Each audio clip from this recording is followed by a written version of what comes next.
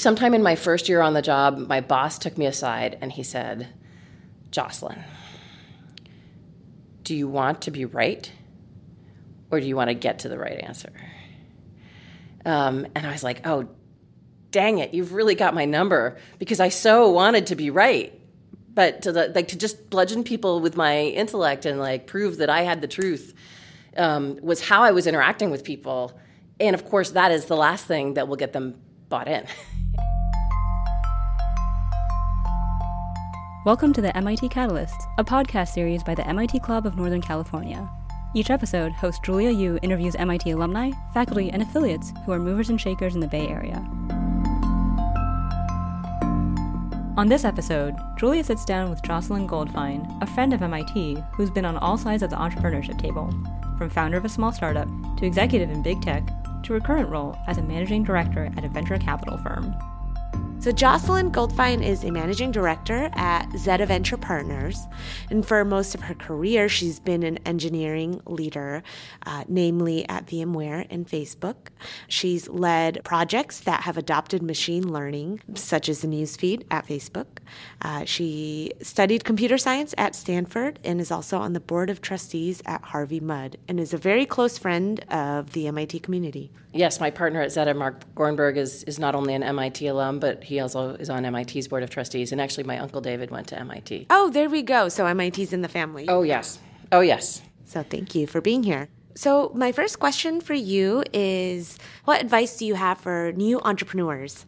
Well, I feel like this is age-old advice, but it's also really the most important advice, which is to solve a problem that matters. I did a startup in my 20s, mainly because startups were cool, and me and my friends wanted to be entrepreneurs, and that was a great motivation to get going. And we worked really hard and had tons of hustle, but ultimately the problem we picked was not a problem that we were serious about, and ultimately was not a problem that really mattered to customers either. And so. Ultimately, that company pivoted and did do well in its second act, but it wasn't, because my motivation was to be a founder and not to achieve a certain mission. I didn't stay for the pivot. And so I would say, don't become a founder just for the sake of doing it. Become a founder because there's a problem you're incredibly passionate about solving and one that really matters to other people. As an investor and being on the other side of the table, what are those sparks and those things you look for in entrepreneurs? I love it when there's a great founder-problem fit. We talk about product-market fit, but I think there's a fit between founders and the problem they're trying to solve, and when they truly have a unique insight into it. And because there's so many things that look like or smell like or feel like problems, or there's so many ideas that have been tried over and over and over again, frankly, so how can we have the hubris as either entrepreneurs or backers of entrepreneurs to think, oh, this time will be different? Because if you've got an absolutely brilliant idea that just is clearly brilliant and nobody could question it, then that would be an obvious idea by definition. There would be nothing innovative about it. So by definition, to be innovative, an idea kind of has to sound crazy in some respect. Either it has to sound like it's not possible to do, but you have figured out the way that it's possible, or maybe it was not possible until very recently, but now the window has opened, but you better be the first one through it.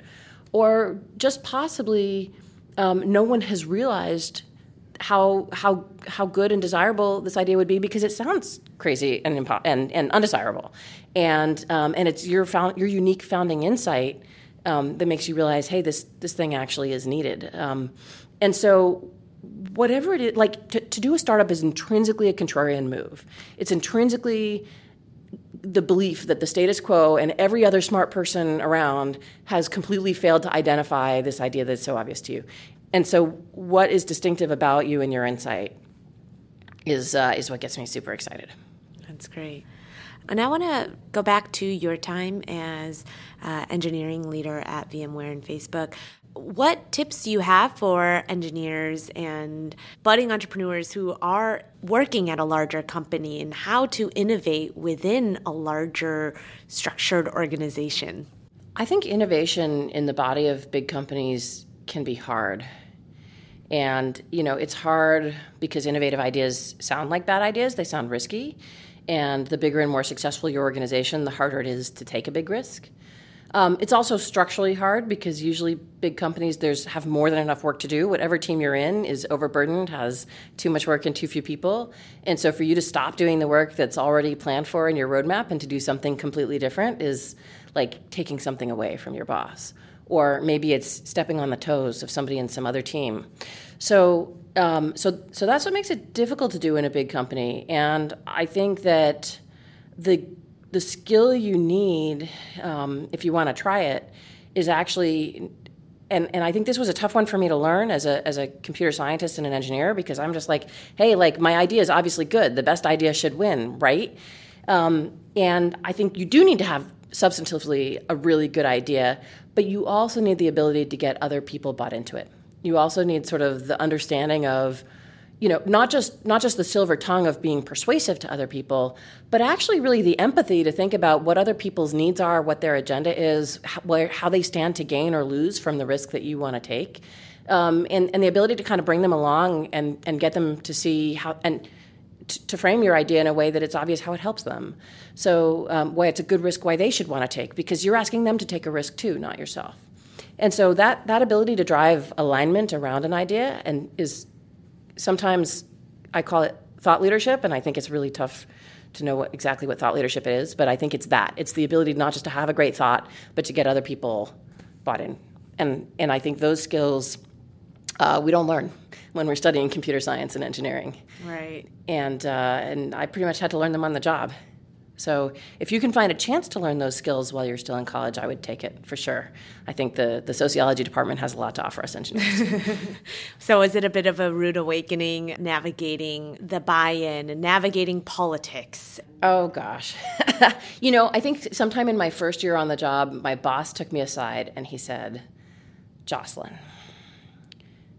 do you want to be right or do you want to get to the right answer?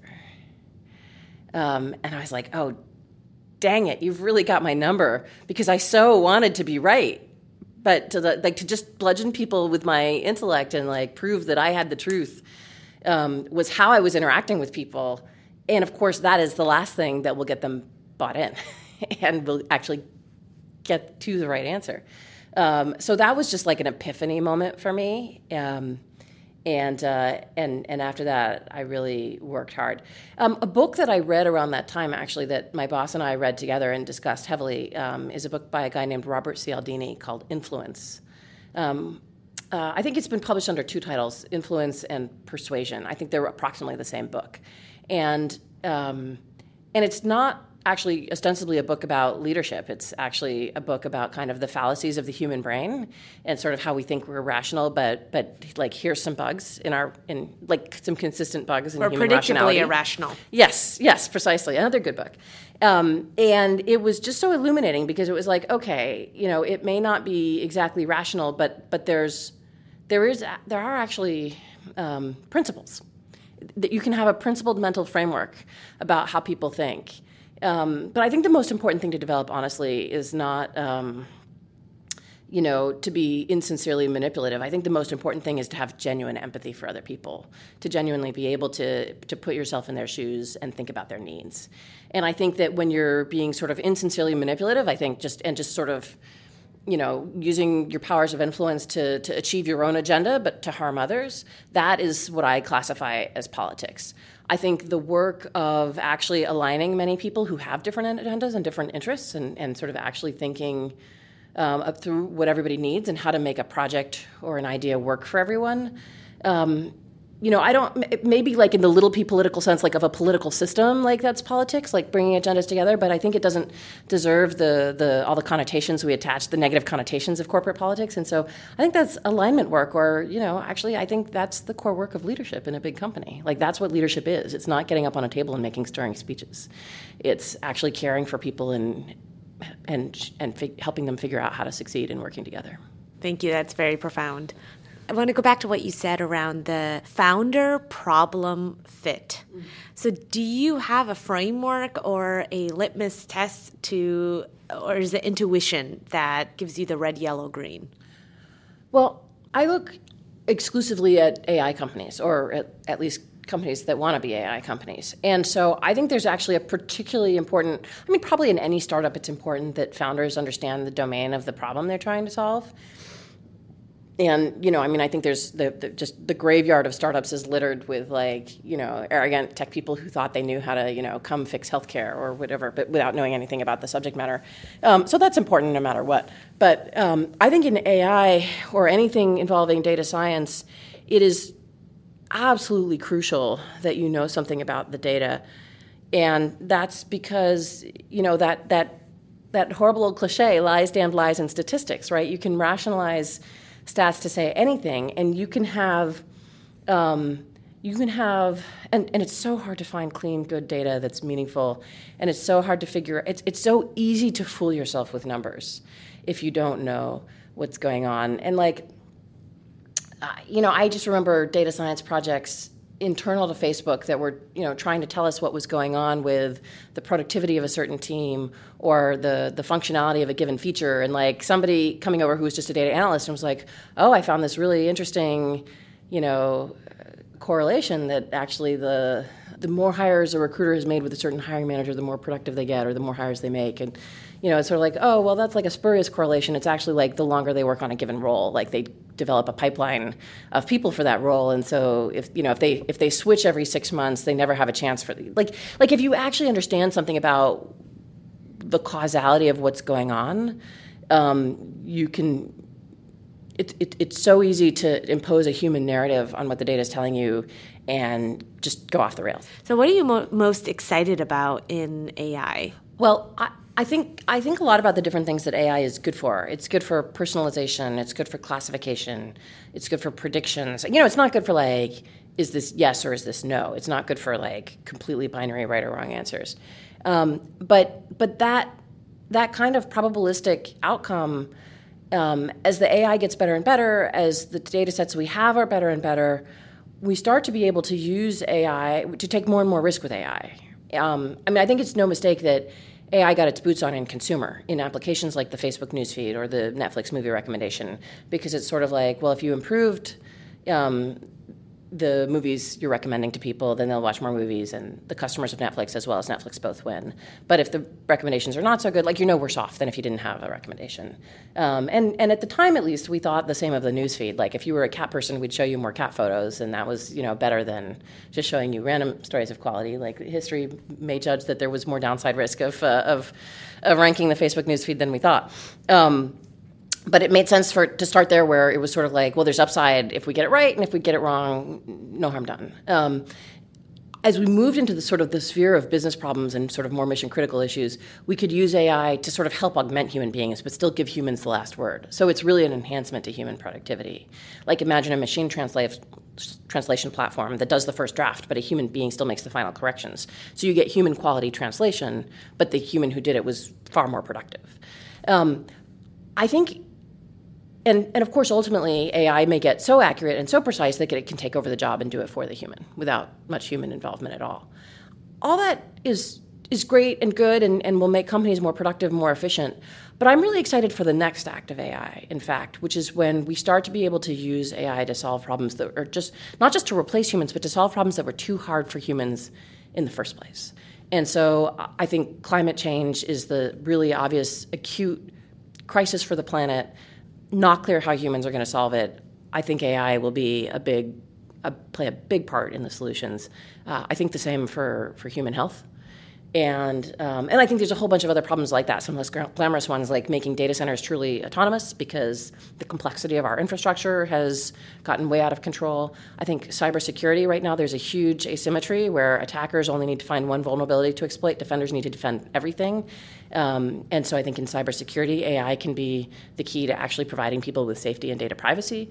So that's what really, you know, when I think about, like, it's a fine thing to make the world more efficient. I mean, that's going to make, you know, people prosperous and have, you know, better jobs that are less manual and less tedious. But ultimately, where I think that, you know, and I don't know if 2025 is soon enough to sort of even reflect backwards. I think we'll still be looking forwards at that point in time.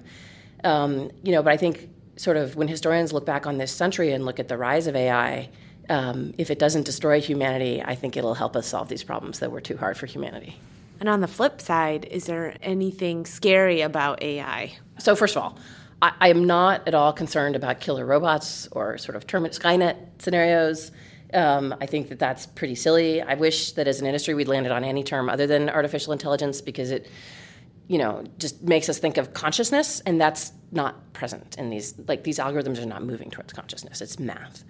So I'm not scared about that. I am scared about people using AI without really being able to look inside the box and understand what's driving the decision making. And there's certain decisions that are so grave, I'm not sure they should be given to an AI without a human being. And I think in particular about weapons targeting systems and military applications of AI, I'm really not sure, how autonomous we want weapons to be, and decisions that involve human lives.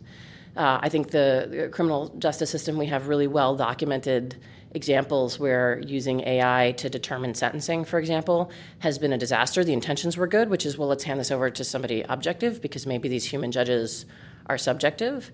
The problem is you train an algorithm on a bunch of subjective decisions and you're going to get more subjective decisions. You're not going to magically remove the bias from the human bias that was in the data that you fed it. So we have some really clear cases there.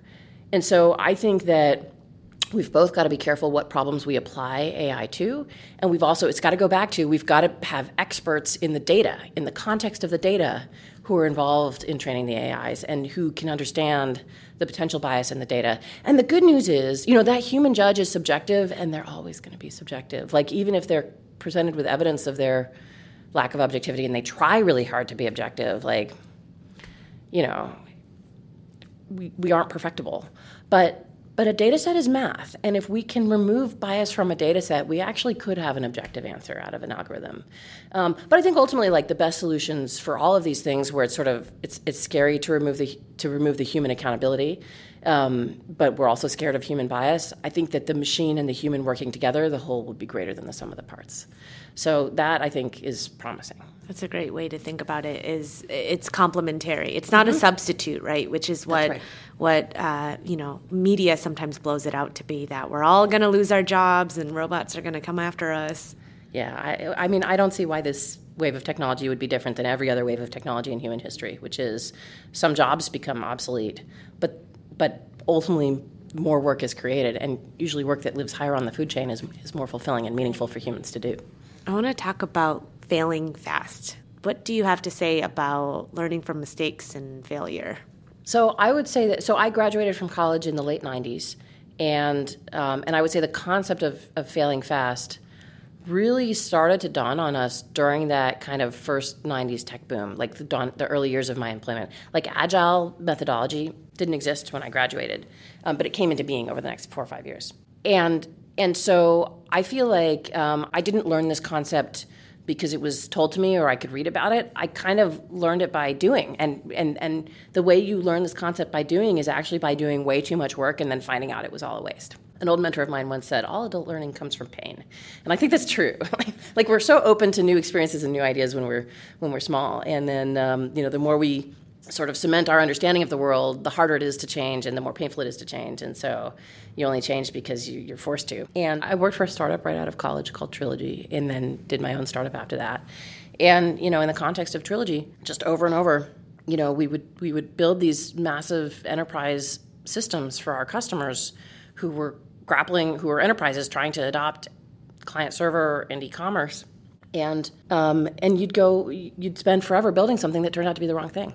This was most poignantly brought home to me in the startup that I did, which I mentioned earlier, where we didn't have a strong sense of problem or mission. We were trying to do email management and monitoring because we thought that was an important problem to solve. And we spent 18 months figuring out that was not a valuable problem to most people to solve.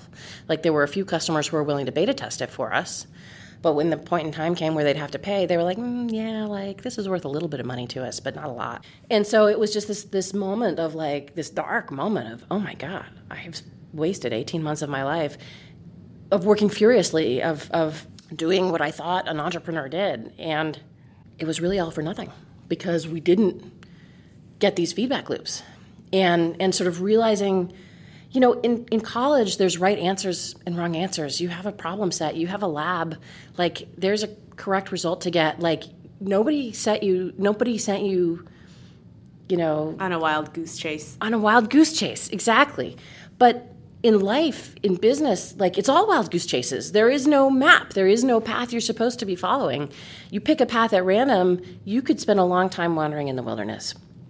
And so this was just like really humbling and really sobering, and I think that the internet and the advent of client server is really what freed the tech industry, and it's not a coincidence that these methodologies came about in the first few years of my career, because those were also the dawn of the world in which we could release code onto servers that we controlled, which meant we could update it all the time. And before that, we were stuck spending a year writing software and then putting it on a CD and shipping it out into the world and praying that we'd ever hear back and get feedback. But when you're running on your own web servers, then you can see in real time what your customers are doing with it, and you can find and you can change and update it in real time.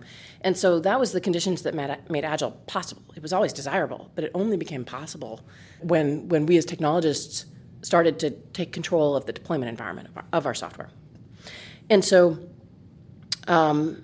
anyway, I think fast failure is a way of life and a religion, and should be, for almost everything, where we can update it as often as we want to, and definitely should be a way of life, not just for code and for software, but actually for ideas. I meet entrepreneurs who have this great idea, and they tell me they're 6 months from getting any feedback on it, because that's how long it'll take them to build a prototype. And I'm like, really? Why don't you mock up an advertisement for it and run a Facebook ad?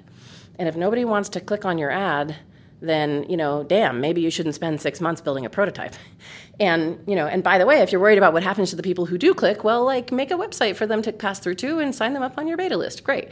So I think there's really simple things we can do to test ideas before we go bonkers implementing them.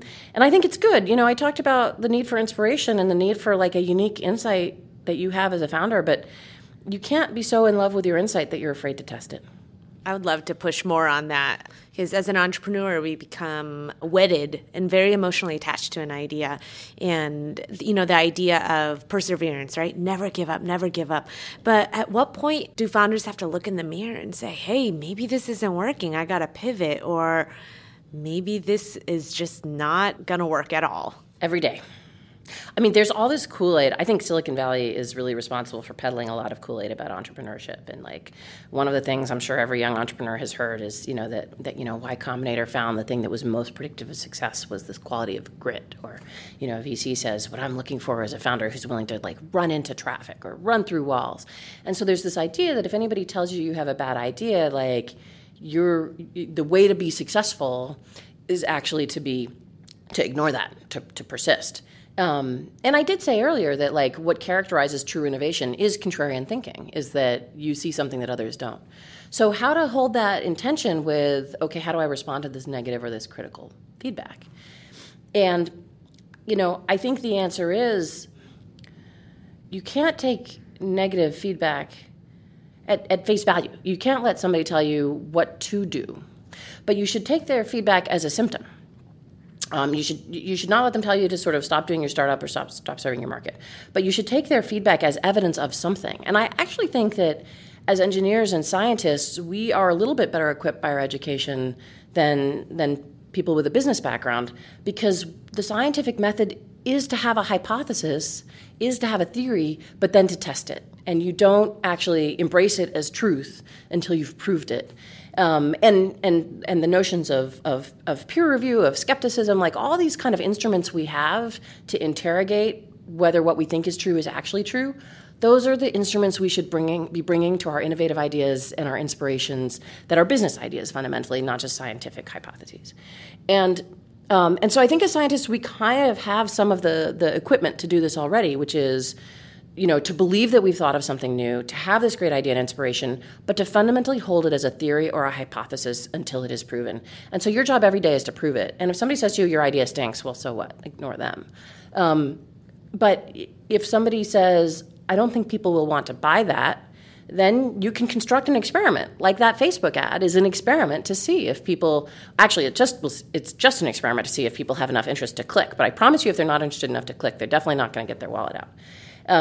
Another way to test the experiment of whether people will buy is to go describe it to people you know and ask them if they would buy, something engineers are very uncomfortable with. So I think that's the key to it. And then, that run through walls and like run through traffic, it's like you shouldn't do that irrationally. You shouldn't irrationally ignore like a Mack truck speeding at you down the highway. But what you should, once you've proven your hypothesis, once you have evidence that you're right, you should be willing to work really hard and endure a lot of, exhaustion. Like, it's still going to be difficult. Even if you're right about your hypothesis, it's still going to be really difficult to implement it, and you're still going to have to work really hard and deal with a lot of setbacks. And you're still occasionally going to find that you're wrong about some things and have to have the resolve to fix them because you care so much about solving the problem. So I would say ultimately we have to be inspired by the problem we want to solve, and really single-minded about doing that, but very open-minded about how to solve it. That's great. Goes back to, do you want to be right or do you want to get to the right answer? Yeah. And get everyone's buy-in along the way. Absolutely necessary. I mean, no software of significance, no platform or technology of significance has been built by a person working alone.